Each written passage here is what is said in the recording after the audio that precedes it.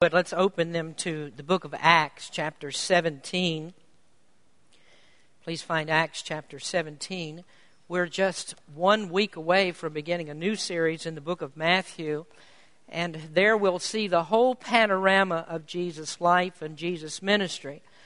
Jesus came to save sinners. And of course, he found sinners from all different walks of life. And there was not one person that Jesus encountered who did not need the gospel of Christ. We're going to talk about Jesus' ministry over the coming months, and I'm really thankful that we have another opportunity that we can go through a gospel account. Matthew was one of those disciples that was chosen by Jesus as an apostle, and one of 4 men who was chosen to write the accounts of Jesus' life. Today, though, I'm going to preach about the gospel, and we're not going to speak from the book of Matthew. Rather, we're going to look in the book of Acts, and we find here one of the most interesting accounts in the life of the Apostle Paul. Paul was also a person who met men from all different walks of life, different people who needed the gospel.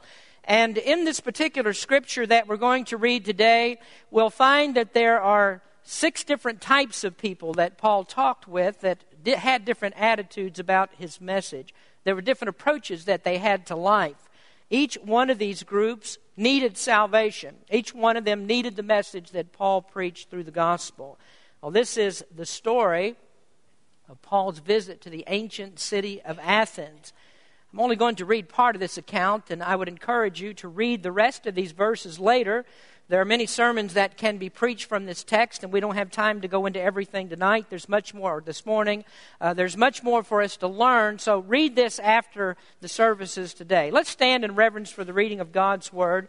We're looking at Acts chapter 17, and just before we read the text that you have on the screen, I want you to look up just a few verses here, to verses 10 and 11.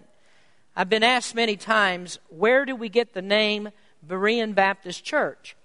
Our members, of course, I think most of you know the answer to that question, but if you're visiting today, you may be wondering, where does that name Berean come from? Well, we take it from Acts chapter 17, verses 10 and 11. It says, "And the brethren immediately sent away Paul and Silas by night unto Berea." Well, that's where the name comes from. "Who coming thither went into the synagogue of the Jews.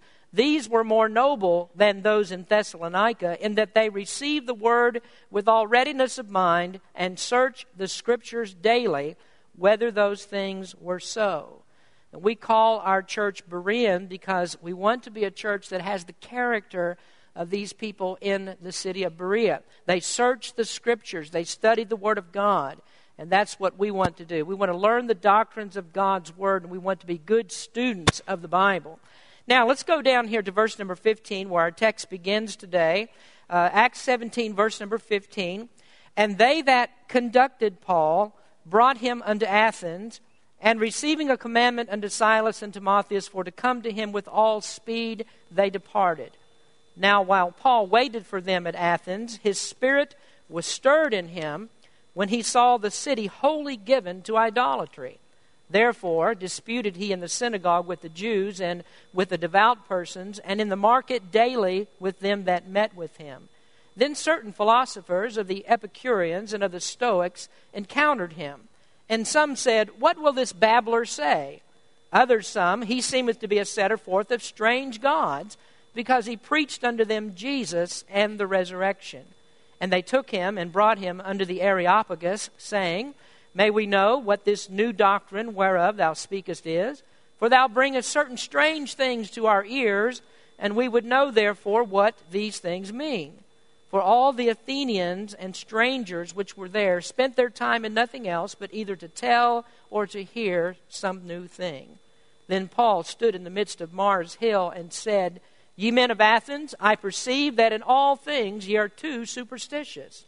For I passed by, and I beheld your devotions, and I found an altar with this inscription, To the unknown God, whom therefore ye ignorantly worship, him declare I unto you."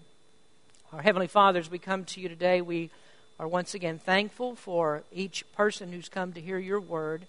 Lord, help us that we would be good students of the word, that we would learn today, and we would see these different attitudes about the gospel of Christ, and may we very clearly understand just who it is exactly that needs this gospel. Bless in this message today. In Jesus' name we pray. Amen. You may be seated. Back in the fall of 2003, we started a 2-year study of the book of Acts. And I remember when I came to this particular chapter that I was thinking about what it must have been like for Paul to enter into the city of Athens. Athens was a magnificent city. There was beautiful architecture. There were massive buildings that were there. Today, if you go to Athens, you can see the ruin of one of the greatest temples of the ancient world, which is the Parthenon. It was dedicated to the goddess Athena. We have a picture of that for you today if you'd like to see that. This is how it looks today. And this is the area where the Apostle Paul went to preach the gospel of Christ. The only way that I could think to compare this as I was looking at this text was to think about the first time that I went to Washington, D.C. About 30 years ago was the first time that I was in the D.C. area. And I remember driving into the city, and what I saw there were the massive government buildings, visited the Supreme Court and the Capitol building and the White House and all the places of government there. And seeing all of that, I stood there and looked at that as American with great pride. Just to be a part of such a great country. And I stood in awe as I walked around the different monuments that were in the city. That great monument to George Washington and Abraham Lincoln and Thomas Jefferson. And I'll have to tell you, at that moment, I think that I was prouder to be an American than at any other time in my life. On a purely physical level, that might have been how Paul felt when he went into the city of Athens. It was a magnificent city, and there were many cities that were built in such a way during Paul's time. But Athens was special because it was just had so much history. There was so much magnificence there. But the most notable thing for Paul when he walked into that city was not the physical aspects of it. Paul did not come to Athens in order to look at the sights and to think about the great things that men could build there. The major thing that struck Paul as he entered into that place was the idolatry of the city. He was a missionary of Jesus Christ. And as he looked over that great city, the thing that struck him most is that here is a mission field. Here are people that are lost and they're dying. They don't know Jesus as their Savior. These are people who need to be reached with the saving gospel of Jesus Christ. Now the scripture says in verse number 16 that his spirit was stirred in him when he saw the city wholly given to idolatry. And in the original language of Scripture, those words simply mean full of idols. It was a city that was full of idols. There was one ancient writer who said that it was easier to find a god in the city of Athens than it was to find a man there. And so there were idols everywhere. They adorned the buildings. They were in all the public places, in the squares. Everywhere that you went, you would find all these different idols that the people of Athens worshipped. And when Paul saw this, the scripture says his heart was stirred in him. And that means that he was aroused by it. He was indignant over it. And really he was irritated about what he saw. Because what he saw in the city was an abuse of God's glory. Here was a massive, vibrant, interesting city. But it was enveloped with spiritual darkness. People that didn't know Christ. Now we can't help but be reminded of what Paul said in the book of Romans. He said, "For the wrath of God is revealed from heaven against all ungodliness and unrighteousness of men who hold the truth in unrighteousness. Because that which may be known of God is manifest in them, for God hath showed it unto them. For the invisible things of him from the creation of the world are clearly seen, being understood by the things that are made, even his eternal power and Godhead, so that they are without excuse. Because when they knew God, they worshipped him not as God.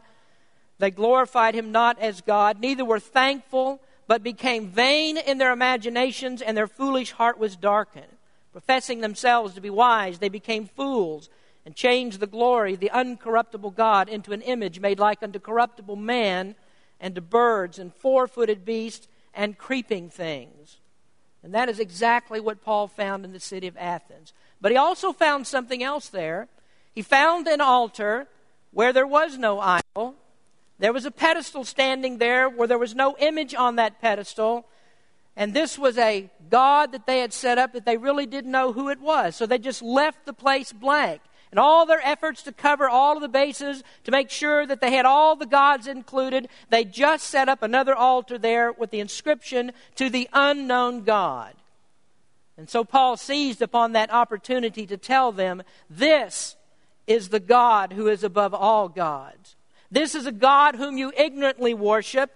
This is one that you don't know about, and I want to tell you exactly who he is. And the God that Paul was talking about was none other than the Lord Jesus Christ. He is the God of all gods. He's supreme. He reigns over all. All of these other gods were nothing but stone, idols made of man's imagination, but Jesus Christ is the one true living God. That's the message of the gospel. But it's interesting how many religious people that we find in the city of Athens. And Paul wasn't talking to atheists here. These were people who had their religion, very religious people. The only problem is they all worship the wrong God. In America today, we have many people that have their religion, they have their gods, but many people are worshiping the wrong God. And I want to ask you today, the question of the message today is, who needs the gospel? There are many people in America who have religion, they have some kind of God, but they don't know Jesus Christ as their personal Savior. And the Bible tells us very clearly that all who don't know Jesus Christ will perish without Him. So today we want to look at some different people that Paul encountered in the city of Athens. They had wide-ranging views of life, and every one of them needed the gospel of Christ. Now, first of all today, who needs the gospel? Number one is those who already have religion. People who already have religion need the gospel. Paul had a method when he visited faraway places in the first century.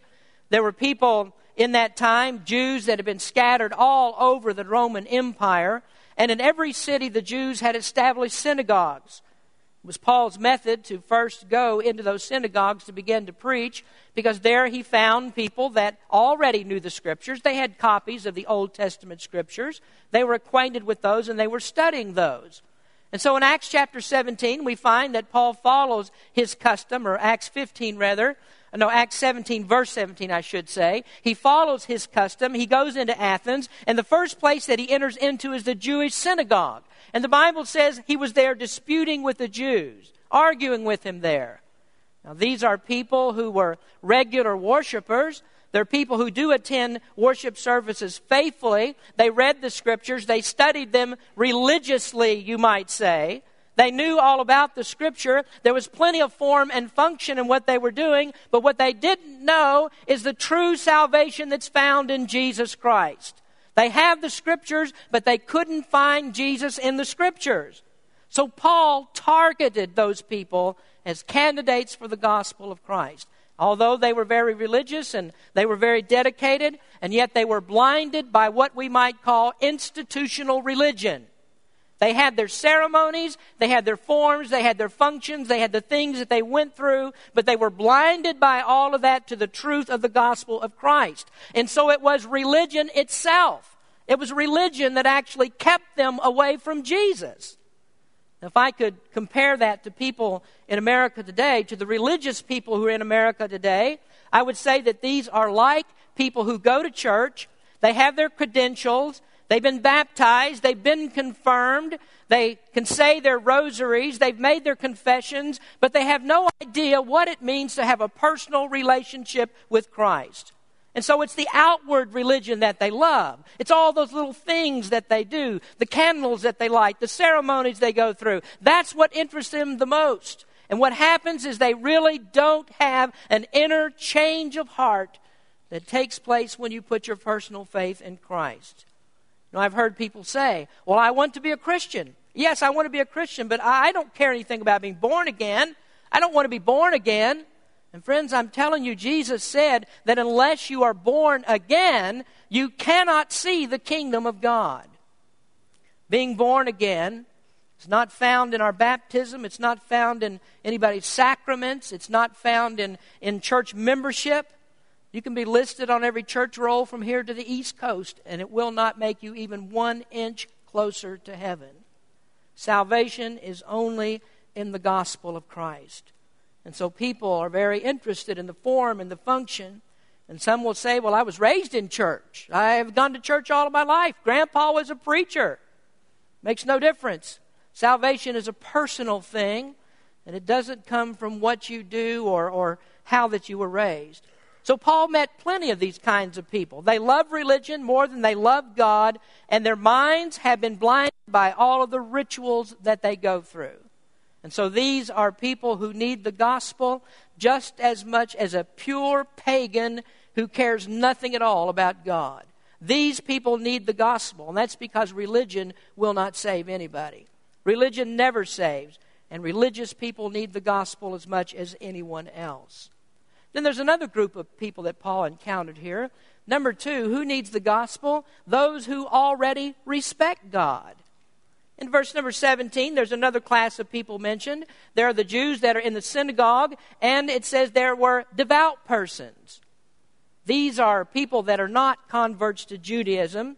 They didn't quite fit in with the Jews, and they didn't fit in with the pagans.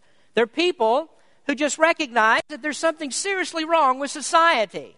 Things are going wrong here. They had some kind of God as well, but really what was most interesting to them is they're fed up with all the moral decadence that was taking place in their city. These are moral people. They aren't quite sure where they should turn. They just know that there's something that needs to be done about it. They aren't anti-religion. They don't care if you're religious. That's all right with them. They're not anti-religious at all. They just don't know what they should do. And there are people like that also in our neighborhoods. They're what you call good sinners.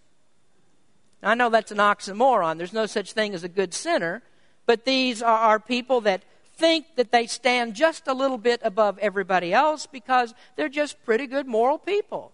Don't do any really terrible things, and just good people, good sinners, at least in their own eyes. And that makes up a huge class of people in America. I mean, if I could just tell you the conversations that I've had with people concerning the gospel, and they tell me, well, I'm a pretty good person.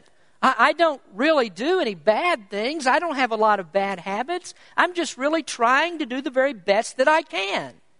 And they're always comparing themselves to somebody that they know that's worse than they. Well, if you're in that category today, you also need the gospel. The book of Romans says, as it is written, there is none righteous, no, not one. And so God's not interested in your comparative analysis. There's only one comparison that God is interested in, and that's how do you measure up to what God has written in His Word?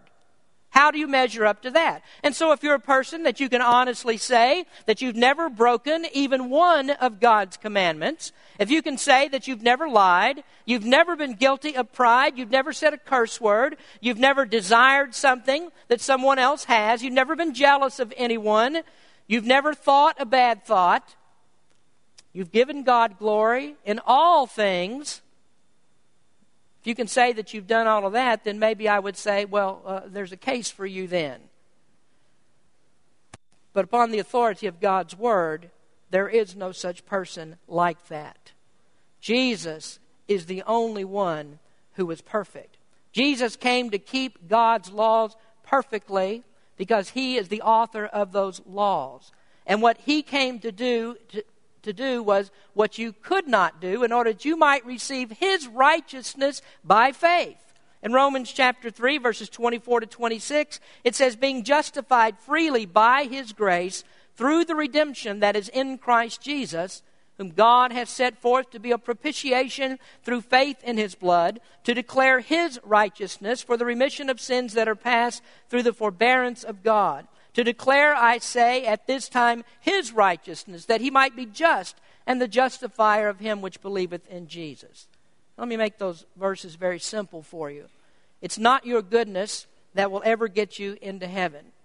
You can make all the comparisons that you want. You can compare yourself to any person, and you may think that you're pretty good, but pretty good does not cut it with God. Perfection is what God requires. And perfection is only found in Jesus Christ. You cannot justify yourself. Only God can justify you. And it comes by your faith in Jesus Christ as your personal Savior. There's a penalty, the Bible says, that's been placed upon disobedience to God's law. The penalty is death. The penalty is the fires of hell. And what Jesus came to do was to take that penalty for you. So you may respect God. You may not be anti-religious. You might be pretty good in your own eyes. But like all people, if you're in that condition today, you also need the gospel of Jesus Christ. Who needs the gospel of Christ? You do. You're a candidate also. And Paul found those kinds of people in the city of Athens. Now, thirdly, there's another group we find here who also needs the gospel. Those who only want reward. Now, notice in verse number 17, Paul disputed with those that were in the market. Now, these are not religious Jews. They're not the people of the synagogue. They're not the devout persons that we spoke of just now.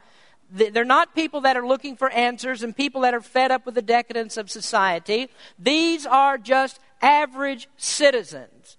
These are your average citizens who don't think very much about God. Now, one of the things that they're very interested in is financial affairs. Their God is the God of materialism. Now, I could make a little bit of a play on words here. There are people today in America who are in the market. And I mean, they're in the stock market. They're in the bond markets. They're in the insurance market. They're in all the investment markets. Their God is actually the dollar. And so they don't pay very much attention to what goes on. I mean, they really don't care whether things are moral or immoral. That's not their concern, because to them, the only thing that is actually immoral is something that takes from their pocketbook. I mean, if it affects them in an adverse way, if it affects their money, then that's surely an immoral thing. And that's what they're concerned about. Now, I'm going to say something now that some of you may not like. I'm going to stop for just a second. I'm going to talk about people who are saved, people who have heard the gospel, they have believed the gospel, but they have set up another God in their lives. And this God is the God of their pocketbook. And what matters to them is not where is America going morally today. Their biggest concern is where is America going economically today. I talked a little bit about it last week, but these are people that can ignore issues like murder of unborn babies. They can ignore gay rights and same-sex marriages, and they'll put into power those people who have a history of favoring every moral indecency that you can think of. And they do it because their pocketbooks have been affected. And I would tell you, shame on American Christians who have made reward their God. Shame on American Christians who are part and party to murder. And friends, this is not a political speech that I'm making today. This is a biblical speech that I'm making to you. And when you can come and refute what I'm saying today with the Word of God, I'm willing to sit down and listen to what you have to say. But let me go on here. It's not just people that are interested in the stock markets that I'm speaking of today. We also see a pseudo-church that's grown up in America that has materialism at its heart. There is no gospel in it. There aren't any warnings about hell there. There's no preaching about man's sinfulness and nothing about the need for man to bow his knee before a holy and righteous God. But rather, in these places, the preaching is all about you. Preaching's not about God. It's all about you. Now, what am I talking about? Well, I'm talking about the health, wealth, and prosperity gospel today. I'm talking about the TV evangelists that I'm not afraid to name. People like Joel Osteen and Joyce Meyer and Creflo Dollar and T.D. Jakes and Kenneth Copeland and all their like. They are not preaching the gospel of Jesus Christ. It is a gospel of materialism. It says nothing about following Jesus. There's nothing in there about taking up a cross of sacrifice and going after Jesus Christ. There's nothing in there like we read in the book of Philippians where Paul says, "For it is given in the behalf of Christ not only to believe in Him, but also to suffer for His sake." That's not in their preaching. Joel Osteen's idea of godliness is that godliness is a means to gain wealth. And so it's a way of honoring you, honoring a man instead of God. It does not glorify God. It's a gospel about glorifying your desires. What do you want out of life? Well, is there a gospel in Joel Osteen's ministry? Let me read to you just a moment here a review of Joel Osteen's book, Your Best Life Now. I know most of you have seen this book. Maybe some of you own it. The reviewer is reviewing the book, and he comes down to the end of the review, and he's examining the different things that Joel Osteen has to say. So he comes down to the end of the review, and he says, in closing my review, I want to say, I nearly forgot. Joel Osteen does share the plan of salvation with the readers of his book. The reason I nearly forgot was because it seems Osteen nearly forgot too. His gospel presentation, as it might be loosely defined by some, spans 1/2 of one page and is neatly tucked on the very last page of the book after the endnotes. It is not even given the courtesy of a page number in the table of contents. Additionally, Osteen's gospel presentation contains no scripture references, no indication of who Jesus Christ is, no mention of his death on the cross or the necessity of his death in the place of guilty sinners, no teaching about the importance of Christ's sinless life, nothing about his resurrection from the dead, no reference to the grace of God, and no plea for the reader to respond by trusting Christ's work. Who needs the gospel? People who believe that need the gospel. Folks, that gospel is a cursed gospel. Paul said, if anyone comes to you preaching another gospel, he says, even if an angel from heaven came to you and preached you another gospel than what we preach, let him be accursed. So if you've been listening to that kind of junk, you need to shut it off. That's not the gospel of Jesus Christ. Who needs the gospel? Those who are interested in the God of materialism.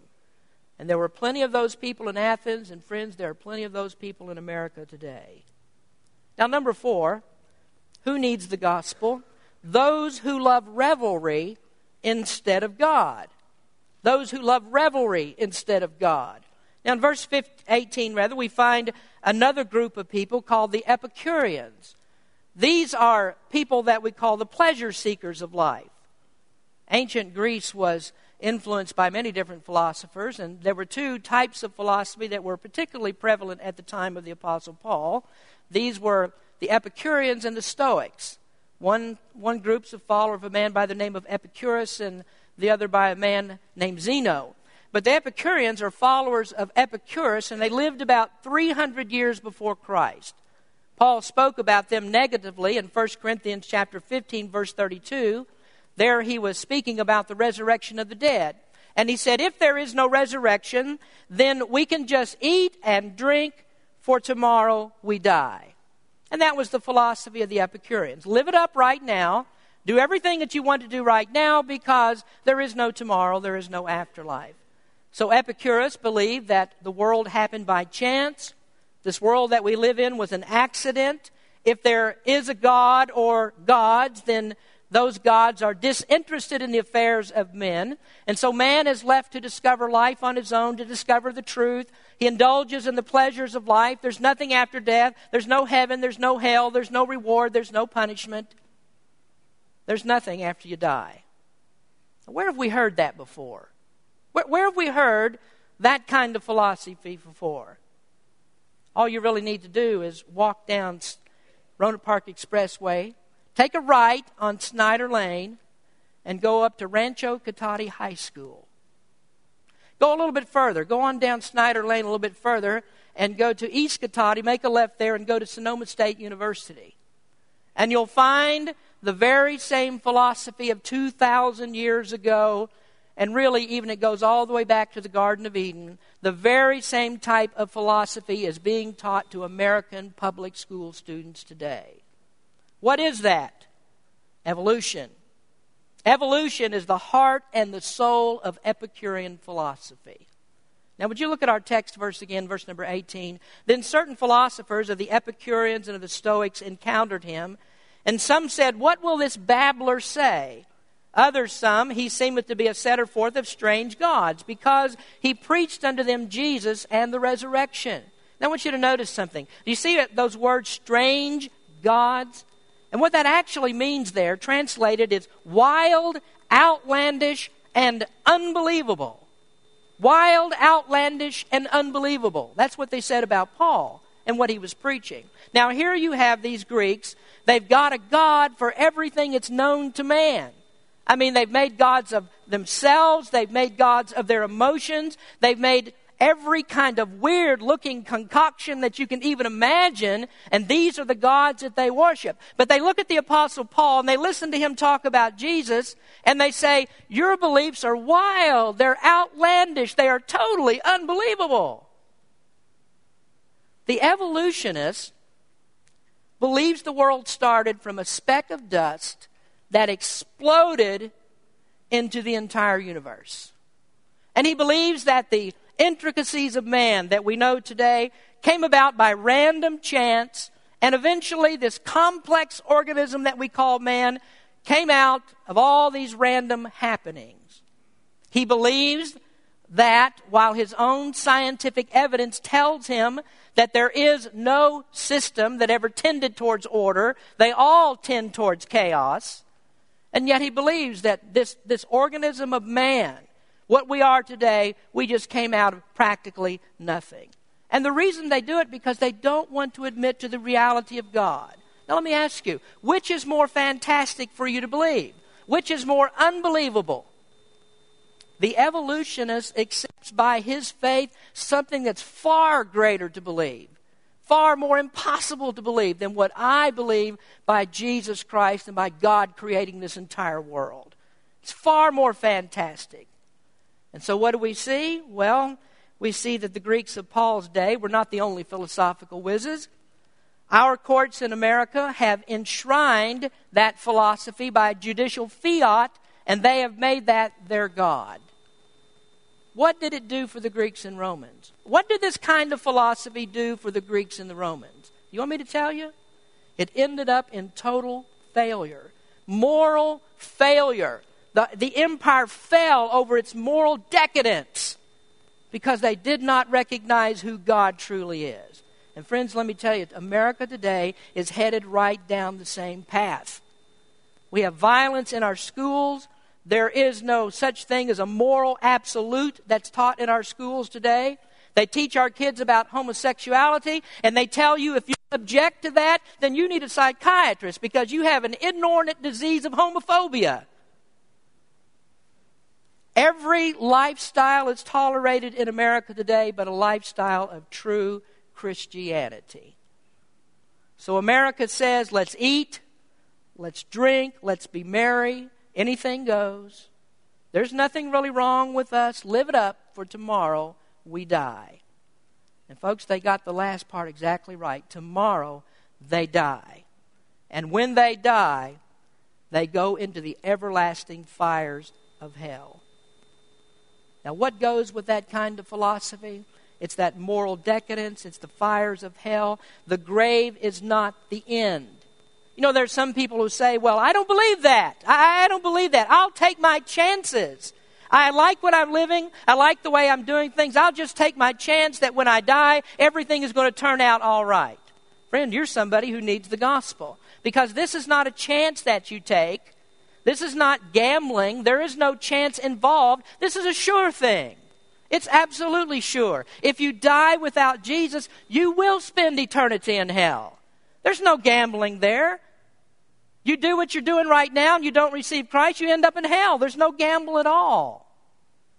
And these are the kinds of people who need the gospel of Christ. Who needs the gospel? Those who think that this life is all there is.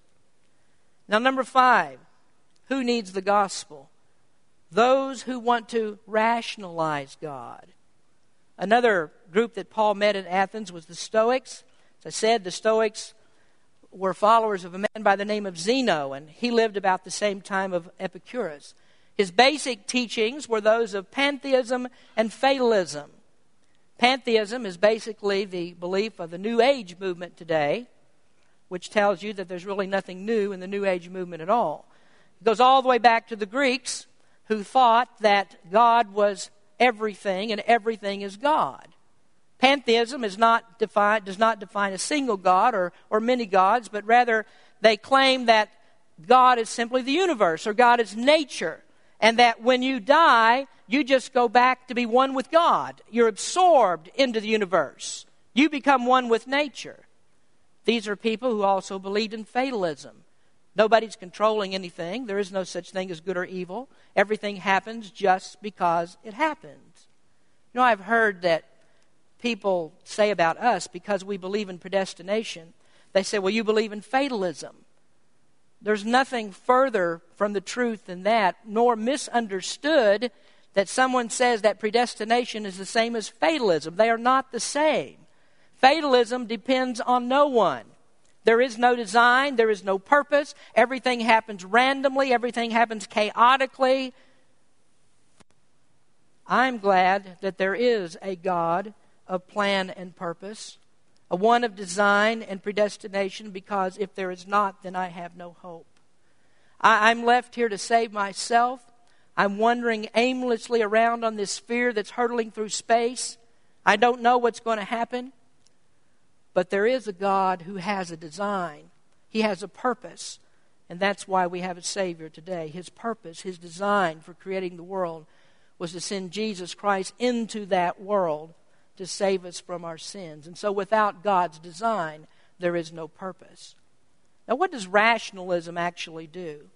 Rationalism leads to self-sufficiency. The only one who can help me is me, and so what I'll do is I'll consume myself with self-control and with discipline. Now, this is the opposite of the Epicureans, because the Epicureans say, well, anything goes. I'll just do anything that I want to do. Rationalism, rather, leads us in a different direction. It leads us to discipline and asceticism. And so what rationalism will actually lead you to is into atheism. I am my own God. I make the difference in my life. It's me who makes all the difference. I am the God. I am the master of my fate.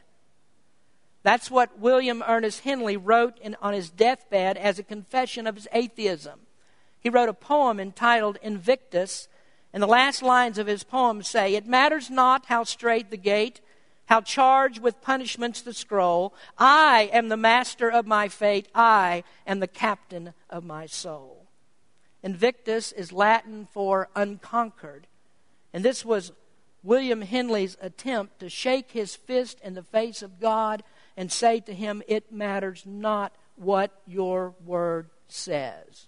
It does not matter what the Bible says. There is no punishment. I am not concerned about it. It says, I am the master of my fate. I am the captain of my soul. And God, you cannot do anything about it. At this very hour, William Ernest Henley knows who really is the master of his fate. One of these days, his name will be called at the great white throne judgment. A voice will boom out and will say, William Ernest Henley, come to the bar. And there won't be any arguments. There won't be any excuses made there. The Scripture says, and the sea gave up the dead which were in it, and death and hell delivered up the dead which were in them, and they were judged every man according to their works. And death and hell were cast into the lake of fire. This is the second death. Listen, and whosoever was not found written in the book of life was cast into the lake of fire. Who needs the gospel? These people need the gospel. Hell's gaping wide open for these kinds of people today, and they'll go there unless they believe and they're saved. There's no hope without Jesus. The very hell that they say does not exist will gobble them up in eternal torment. So these are the kinds of people that Paul met in Athens, and same kinds of people are around us today. Who needs the gospel? Every last person on the face of this earth needs the gospel of Jesus Christ. Now I want you to notice one last group. We didn't get this far with our reading, so you have your Bibles open there. Go down to verse number 32. Acts 17, verse 32. And when they heard of the resurrection of the dead, some mocked. And others said, we will hear thee again of this matter. Now in the previous verse there, Paul had preached about judgment, talked about the judgment of God, and he says that God confirmed that by raising Jesus from the dead. And you might remember we talked about that in our study of 1 Corinthians. The resurrection is God's stamp of approval upon the work of Christ. And by his resurrection, he says that he is going to judge the world. He raised Christ from the dead, and that's confirmation. He's going to judge the world. The resurrection is that confirmation. Now, when they heard the resurrection, it says some of them mocked. And some of them said, now bring him back another time. We want to hear him again. But there are others, though. Look at verse number 33. So Paul departed from among them, howbeit certain men clave unto him and believed, among the which was Dionysius the Areopagite, and a woman named Damaris, and others with them. Some believed. So let me ask you finally today, who needs the gospel of Christ? Those who want a relationship with God. Those who want a relationship with God. Some believed. And the only way that you will ever get a relationship with God is to trust Jesus Christ as your personal Savior. You know, there are many people today who say that they want a relationship with God, but what they really mean is they want a God who matches their relationships. I remember I was talking to a lady about salvation, and she said to me, she said, I consider myself to be a very spiritual person. And I knew how she was defining that. Spiritual to her meant, I believe in God, but He's a God that I've made for myself. He's a God that I want Him to be. He's the God who fits what I like to do. He's the God who fits my lifestyle. This is where we find about this God, the true God. He must match every aspect of what the Word of God reveals about Him. So what this lady said was really no different than what thousands of people in America and thousands of people in the city of Athens were saying. We have our gods, we have our idols. We're very spiritual people. Friends, there's only one God. And this one God is found in the pages of the Bible. He is the one true living God, the one who created all things by His plan and by His purpose. He is the living God who came to this earth as a man. He lived here for 33 years upon this earth. He lived a perfect life.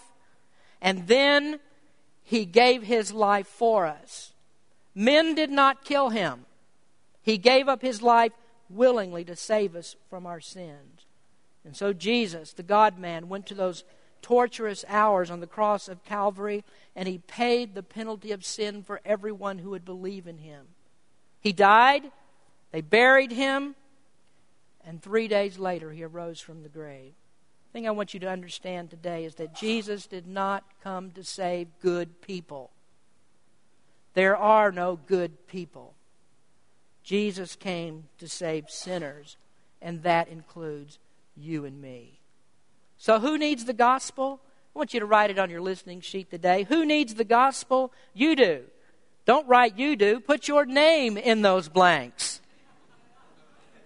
Who needs the gospel? Your name goes here. Every person needs the gospel of Jesus Christ. And friends, I hope sincerely today that you have trusted Jesus Christ as your personal Savior, because that's the only way you'll have an eternal relationship with God. Let's pray. Heavenly Father, we thank You for the time we spend in Your Word today. We thank You, Lord, for the great Apostle Paul, who opened up the gospel of Jesus Christ to sinners, to people who needed to know how to be saved from their sins. And Lord, I just pray that You might open some sinner's heart today to the message that I preached, that some sinner here today will realize the only way to go to heaven, the only way to have this relationship with God, is to put personal faith and trust in Jesus Christ, who died to pay for our sins. We cannot do it ourselves. Only Jesus can pay sin's penalty for us. I just pray, Lord, someone will trust Him today. In Jesus' name we pray. Amen.